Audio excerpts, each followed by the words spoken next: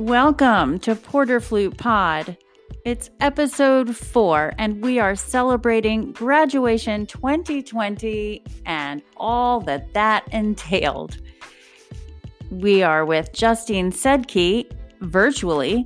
She's interviewing me, and I'm interviewing her. And also behind the scenes is Alan J. Tomasetti. I'm so excited to feature Justine today to talk about her experience at the University of Michigan. I hope that you'll visit the YouTube channel of the School of Music, Theater, and Dance, as well as the Facebook group University of Michigan Flute Studio for more information on the graduates of 2020. They are astonishing and super successful. I'm sure all of you educators can understand the feeling of watching a student meet their goals. It's like watching a flower blossom. And with the 7 graduates this year, I'm literally looking at a garden. The soil is so rich. So I'm so proud. And I'm really glad that you're here in Porter Flute Pod. So let's go in and meet Justine. Welcome to the podcast, Justine. Thank you, Professor Porter. I'm so happy to be here. Front and center. We're Zooming. Can you talk about how this was your whole idea?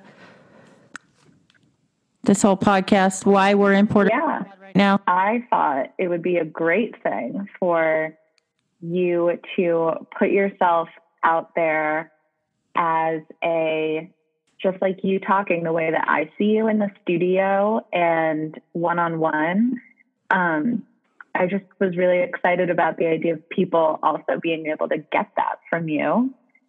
And here we are today, already like 4 episodes in. Well, I know. And it was also Alan J. Tomasetti's fault because you know how you throw away emails and you archive them in different ways over the years and you say, oh my goodness, I'm still hanging on to that. I came across an email from 2006 and it was AJ to a web designer asking the web designer, could he please install something that allowed me to have a podcast? So I asked you because you are just so open to everything. But I also like your line of respect. You know, you have your what I call you're my New Yorker. I always need a New Yorker in my life. Incredibly friendly people who I lived there for 10 years. I feel like it was part of my personality. At one point, it's still in there. So I'm just so happy that you chose to take that leap with me. So I'm not in this by myself. Yeah. We're doing all this. I just want to say also happy birthday. Thank you. Days ago. And today is our big house, our virtual big house graduation day. So happy graduation today. Thank you. I'm sad that I didn't get a chance to be there in person and celebrate all of I just really love pomp and circumstance in any kind of situation, a ceremony, a ritual, something where I get to wear a weird little outfit and everyone's just like inspirational. There's something about graduations and I'm sometimes in a minority about this because some people hate them because they go on so long, but like I am a huge fan. I get chills just talking about it. So I feel a little cheated, but it is what it is. So shall we talk about how it all began? I'd love to. That's my favorite. Like how I met you? Yeah, I think I'm about to hear this for the first time. I've told this story. I mean, you were there, but you had a different brain than I had. You were recruiting brain. I was, what's my future going to look like brain? Okay. So I'm from New York. You mentioned that. I applied to mostly schools in New York. I was very afraid of leaving New York. I had little interest in it. And my former teacher, Judith Mendenhall, said to me, I really think that you should go take a lesson with Amy Porter. at Michigan. And I was like, that's really far away. And she was like, just go, just do it. You know, it's totally worth it. She's great. I really think you should go and do that audition. And so I sent in my tape, blah, blah, blah. I passed my pre-screening and I called my dad and I was like, I think I'm just going to send a tape to Michigan. It's so far. And he on the phone, he was like, what do you mean? He was like, you've got to go in person. Isn't she kind of a big deal? And I was like, yeah, she is. And I just was, you know, bogged down by all these auditions and school. And my first instinct was like, it's so far. And it's not that, it's an hour plane ride. And so my dad was like, I'm just going to buy your flight. I think you should just go. And I was like, you're right. I do get it. So I, you know, flew out to Michigan. I stayed with a friend in one of the co-ops in Ann Arbor. Snowed about 19 inches. It was very cold and I was not properly dressed. And I spent all day at the School of Music in a practice room in sweatpants and a t-shirt and a sweatshirt. Practiced all day. And then 10 minutes before my audition, I slipped on a dress and stood outside. And the first thing you said to me was, what do you want to do with this degree? You asked me, you didn't say, okay, great to meet you. Play the Mozart. You asked about what my goals were first off the bat. And I was like, well, this was my first audition for my master's degree. I didn't really have an answer prepared, but I knew off the top of my head, I was like, I really want to get into contemporary music and I really want that to be the primary focus of my degree. And you looked at my repertoire list and you said, well, where's all the new music on here then? And I was like, I need a place to play it. And you said, just play it and just bring it to studio. What are you talking about? You need a place to play it. Just bring it out. And I was like, yeah, that is really simple. And the rest of the audition and then the lesson the next day, you just kept on telling me that I could do whatever I needed to do and whatever I wanted to do. And you were there to make me a great flute player for what I needed. And I was just like, I left like so pumped. I was like, that is exactly how a lesson should go. That is exactly how picking a school should go. I'm so glad that I went here and had this opportunity to connect with this person who really got it. I felt like you really got it. And, you know, I bopped back on to New York and I took these other auditions and I took a bunch of lessons. And I had one person say to me, how have you gotten away with playing like this for so long? That's all they said. That was their constructive criticism to me as a prospective student. And the first thing I thought was like, well, Amy Porter was like really supportive and excited about my ideas for what I want to do. And all these lessons are just like bringing me down. And at the end of the day, when I really thought about it, like staying in New York was not a priority when I had such an amazing, exciting experience during my 48 hours in Michigan. And at that point, it was a no-brainer. I was just like, she gets it. No one else does. She gets me. And I need someone who gets me.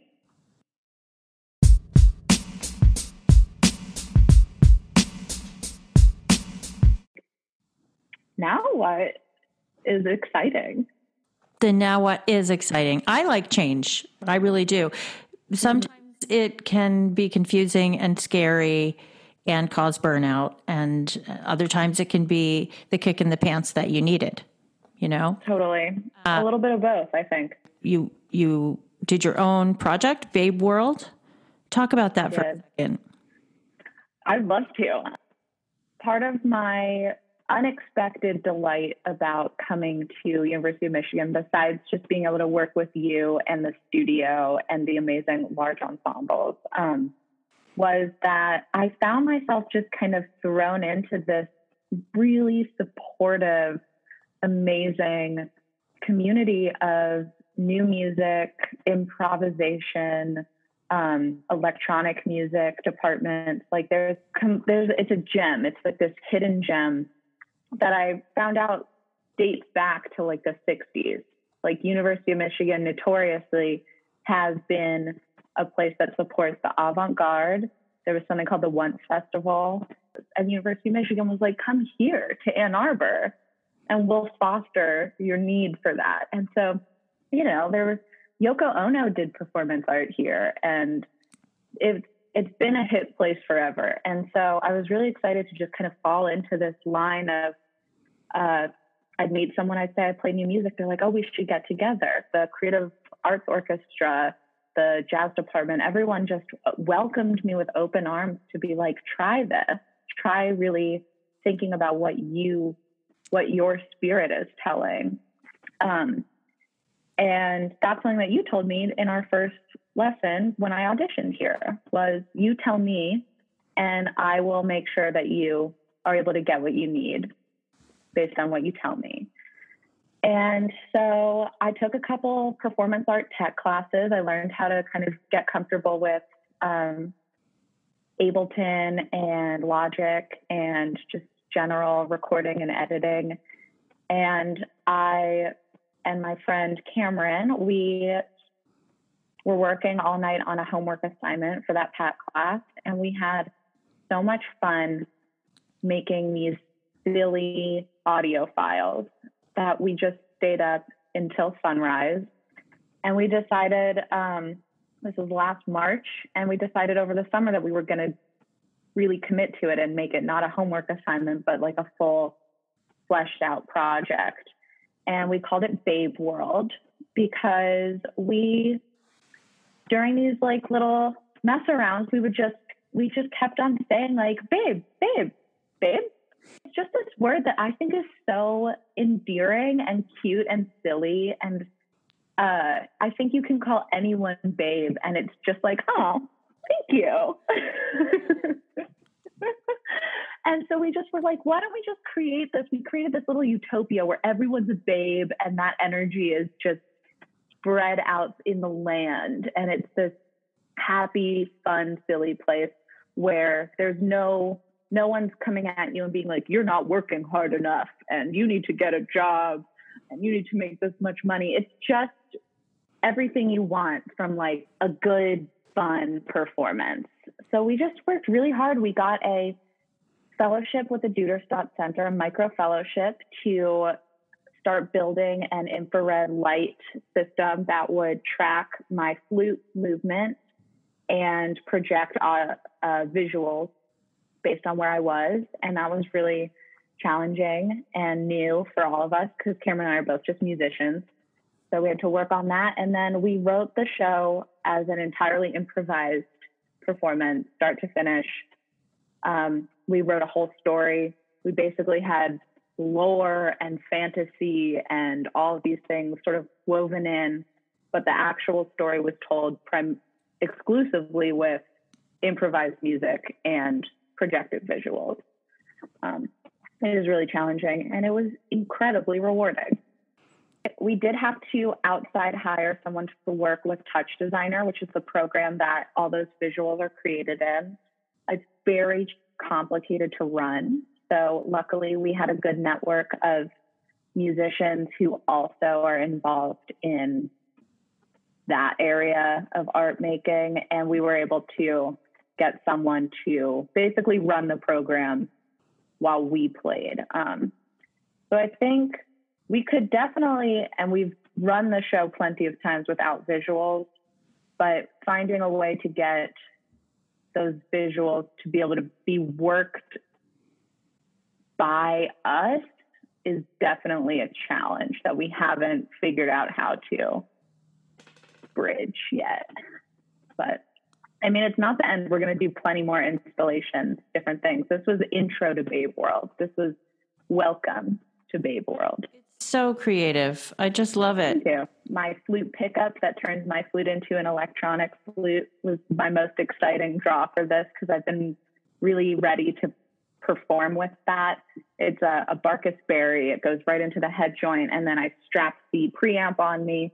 And the whole time when it comes to the sound, like I was running Ableton right in front of me. I had the laptop with me, and I was doing pretty basic level processing, but the whole point was that I was doing it and I was given a space to explore something that I hadn't used in performance by myself before.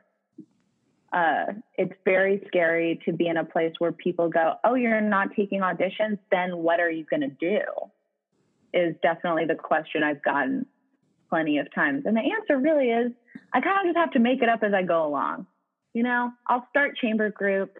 I'm going to figure it out. But the important thing is that I don't sacrifice my creative drive and also my playing ability, because I can play the flute very well at this point. I just want to make sure. Some people think that having a side hustle or a day job is like selling out or not being committed to the art you make. And I think that that is so far from true. I think what you do to pay the rent doesn't always have to be, and it doesn't need to be the way that you express yourself. And I'm more concerned with putting myself out there as much as I can.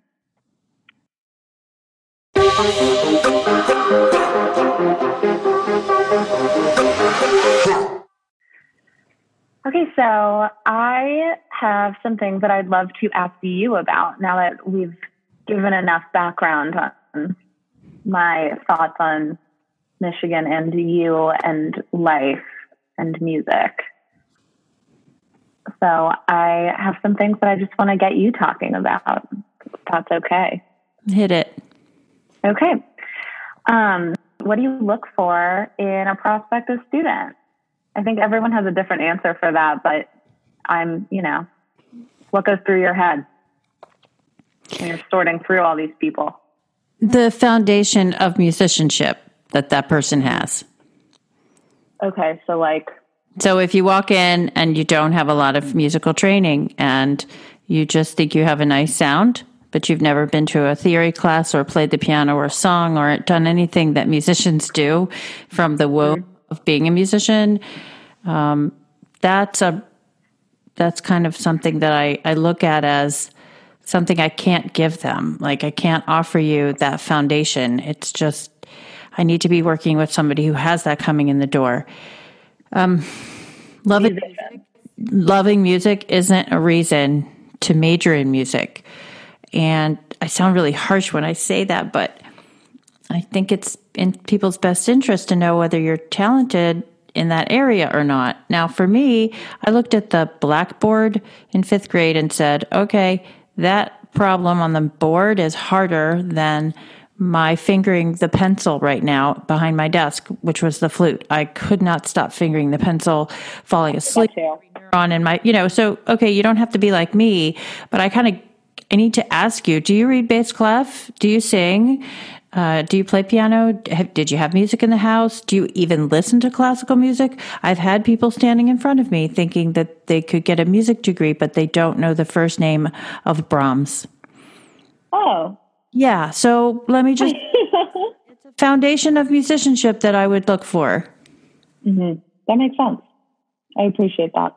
What has been the most...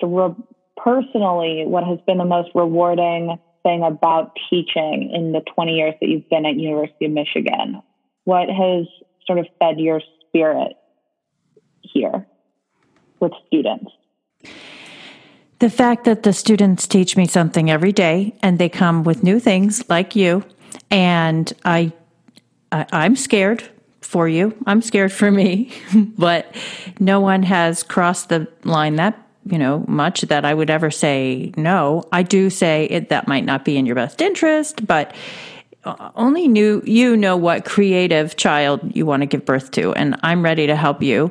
I remember the first time a student went into Duderstadt, I grabbed my current doctoral assistant by the arm and just said, you're going to have to get me through this because I have no idea what she's doing, but this is going to be different and it's not the mainstream, but it's happening. And she did it and it's, she opened my eyes. So the most rewarding thing for me is learning from my students. The Baroque flute coming into the world in such a way through two people coming into the studio at once who both played Baroque flute, seriously and like had studied in Europe.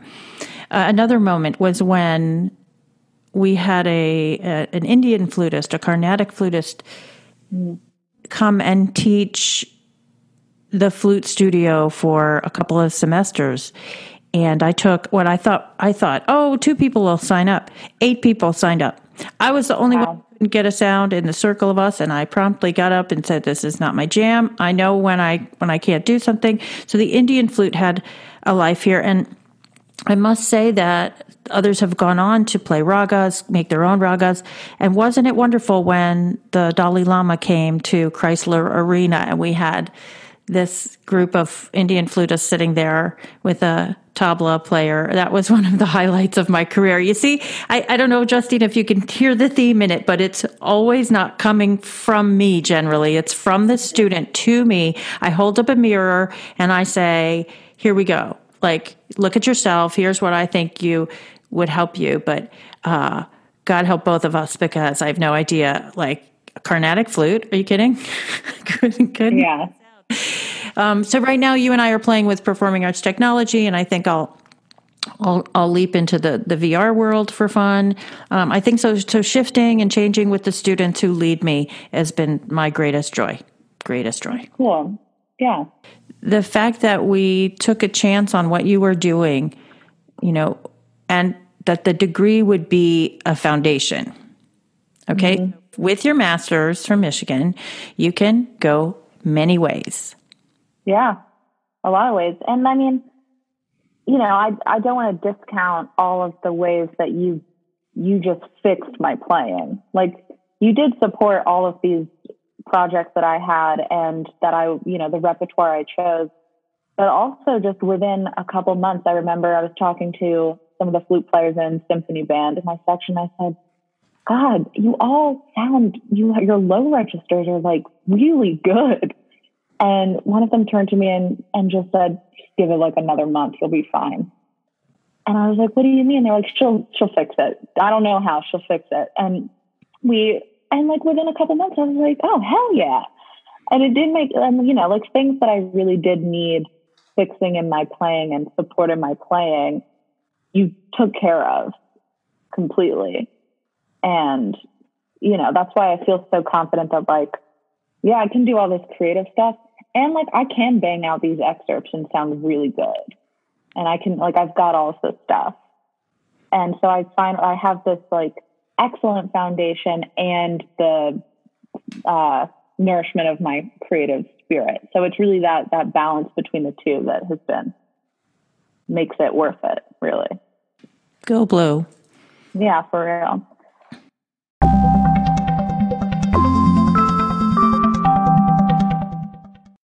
What are some differences in how you approach teaching incoming freshmen and sophomores versus how you approach your lessons with your master's and doctoral students? And what does that feel like for you? How do you navigate the difference between those developmental periods and some? Freshmen are wonderful because they come in and they play in studio class and everybody's clapping and they're smiling. And then kind of as time goes on, my poor master's students are just getting up in class and playing and defeated and feeling all like, I've had so much criticism over the last 4 years. Everything's really awful or whatever. Whereas the freshmen are just, they have no fear. And for that, fear. They are the most fearless. Amazing. And my favorite is when they have a good basis of etudes. My doctoral students are such artists coming in the door that I can just sit back and drink a big cup of coffee without saying a word. Mm-hmm. And it is my pleasure to listen to this person and to offer my thoughts. Now, here we go. I look at the student, and in fact, I have done it, straight into the student's eyes and smiled and said, that is so beautiful. And I bet you had no idea what you're doing. You just played, right? And you could see kind of the blood drain and the smiles going away. And I say, that's not a slam. Like, I just do you know why you went to that certain note? And did you want to go to that certain note? And it gets back to, do you know the first name of the composer? It's 7 levels deep. That's a beautiful doctoral student when they're completely open. They're so open that they're going, oh my gosh, this is intense. It's all coming in. I've heard of students at, certain schools who feel like they have to take beta blockers just to go into their lesson. Oh no, this is the safe room, the safe house. Yeah. It's where you want to go to be like, this is what I need to work on today. Somewhere where you can go and ask your questions that you can't, it's like a lab. It's a little experimental lab of how to get you where you need to be. I also, just talking about this, I remembered another thing you said to me during our first lesson ever, where you said, because I kept stopping and talking, and you were like, shut up, stop talking, like keep playing, stop stopping. And I was like, okay. And you mentioned how by the time you're getting to the point where you're receiving a master's degree or looking at it, you've become so critical of yourself because, yes, you've gone through 4 years already of being picked apart and built back together by a teacher. And you kept saying, stop it. My freshmen, they come in and they're just they have no idea what's going on. They just are playing. And my master's students are always like, God, I'm so sorry. I'm so sorry. And you mentioned to me that with your freshmen and your undergrads, you're building them up a little bit. And you said, I'm harsh, but I'm fair. Or you said, I'm hard, but I'm fair. And you said, with the master's students, sometimes I have to knock you guys down a little bit because you've had 4 years of this completely other experience of building you up as a flute player. And you were able to, take us and bring it back down to earth a little bit. I thought that was a really, smart way of looking at it because it's true. Like we all kind of come in really with this protective armor of ego around us, and you break it down and build back what needs to be built back. Just a good way of thinking about the difference between an incoming freshman and 18-year-old who just went to prom like 4 months ago versus a 21-year-old who's just like freaking out all the time.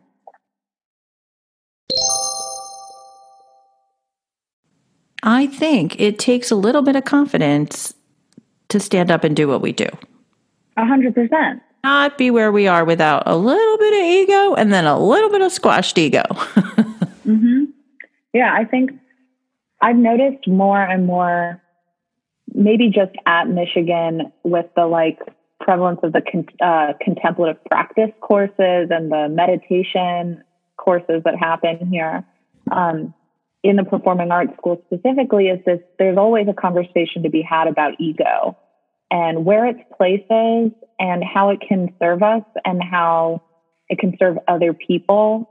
And then also the ways that it completely can ruin everything in a performance anxiety is this big ego coming in and being like, if you mess this up, you're a bad musician. Everyone's looking at you. Everyone's going to notice. How do you take that ego and what do you do with all of it? Because we all have it. It's our natural instinct to be concerned and protect ourselves from being cast away from the herd. We all just want to have our spot and have it be safe and secure. But our egos are there to be like, don't let it. Don't get kicked out, don't let anyone see that you might be less than, or if you mess this up, what does it mean about you? And I think we've had some discussions in studio class about how you do need to have the supportive ego that is, that circle of excellence around you that is impenetrable and serve you. And then how do you take all of that and give to an audience and give something back to the creative world? how do you manage the ego in a healthy way? You're doing a commercial for the chapter on Anatomy of Sound movie. So yeah, I give the dictionaries 4 different definitions of ego, and that's one of my most powerful chapters of the movie. So it's, checking the one kind of ego at the door when you walk into a yoga class is what you have to do. Checking the ego that we're talking about at the door for chamber music is also one you have to check. It's almost like you put it in a suitcase, all the judgy or whatever that is. But you're right. It's coming up against a wall, like I said in the past episodes, about if you're going to keep hitting a brick wall, it doesn't feel very good after a while. So you might want to climb out or climb up or find someone to help you soothe this acceptance that there are more ways to handle life, and they are graceful, and they are, I love to tell these 19 and 20-year-olds that, because at 23, I was told that. So what I thought was a good stretch class turned into a thoughtful way of existing in the world, walking through, journeying through, just letting other people, you don't have to bounce into them and clash with them and have drama. You just have to just exist with people. That's the way I think our studio is, the vibe is. And I think that my students they know themselves as a studio better than I do. And I think let's touch on as a last point. I make sure that you all know that I have 15 students at any given time. I have 15 individual relationships. I don't have one relationship with 15 people. Right. That's true. And that's, you couldn't, otherwise the studio wouldn't be as successful and well nourished as it is, because we're all incredibly different people. At least in my 2 years, I've seen so many different people get up in studio class and completely kill it, and they all have their own little personalities. And it's this real motley crew of very different people. So you are this centerpiece that has to know each one and what their needs are as students and as individuals and artists.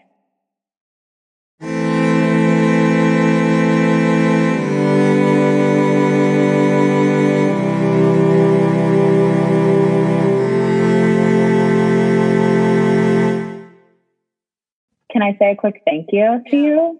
Yeah. Well, I just wanted to thank you for letting me help you with this project. This is so fun for me, and letting me come on today to talk about my experience here at Michigan, especially considering that I didn't have like a proper celebration of my graduation. It's been such an amazing 2 years. I've made lifelong friends, and people always say that, but I mean it. And you really gave me a major life-changing opportunity. And I just am eternally grateful and will never forget all the things you've taught me, and the spirit that you led me with has just been so much more influential than I could have imagined. And I'm just incredibly grateful for being able to have spent these 2 years with you. And I love you. I love you too. That's been the foundation from day one. I know. And it works. That's the thing. That's what works. We're two people that respect each other, and I can learn so much and I've learned so much from you. And you've just been my cheerleader the whole time and called me out when I was wrong. And, it's just been really, really amazing. And can I say thanks, babe? Thanks, babe. Thanks, babe. Good episode. So, yeah, thanks for letting me pick your brain a little bit. This is really fun. Thanks for being my producer and being there when I said, do I sound funny? Okay, cool. I look forward to every week. I know. Stay tuned. Thank you to all the listeners. Yay. Yay.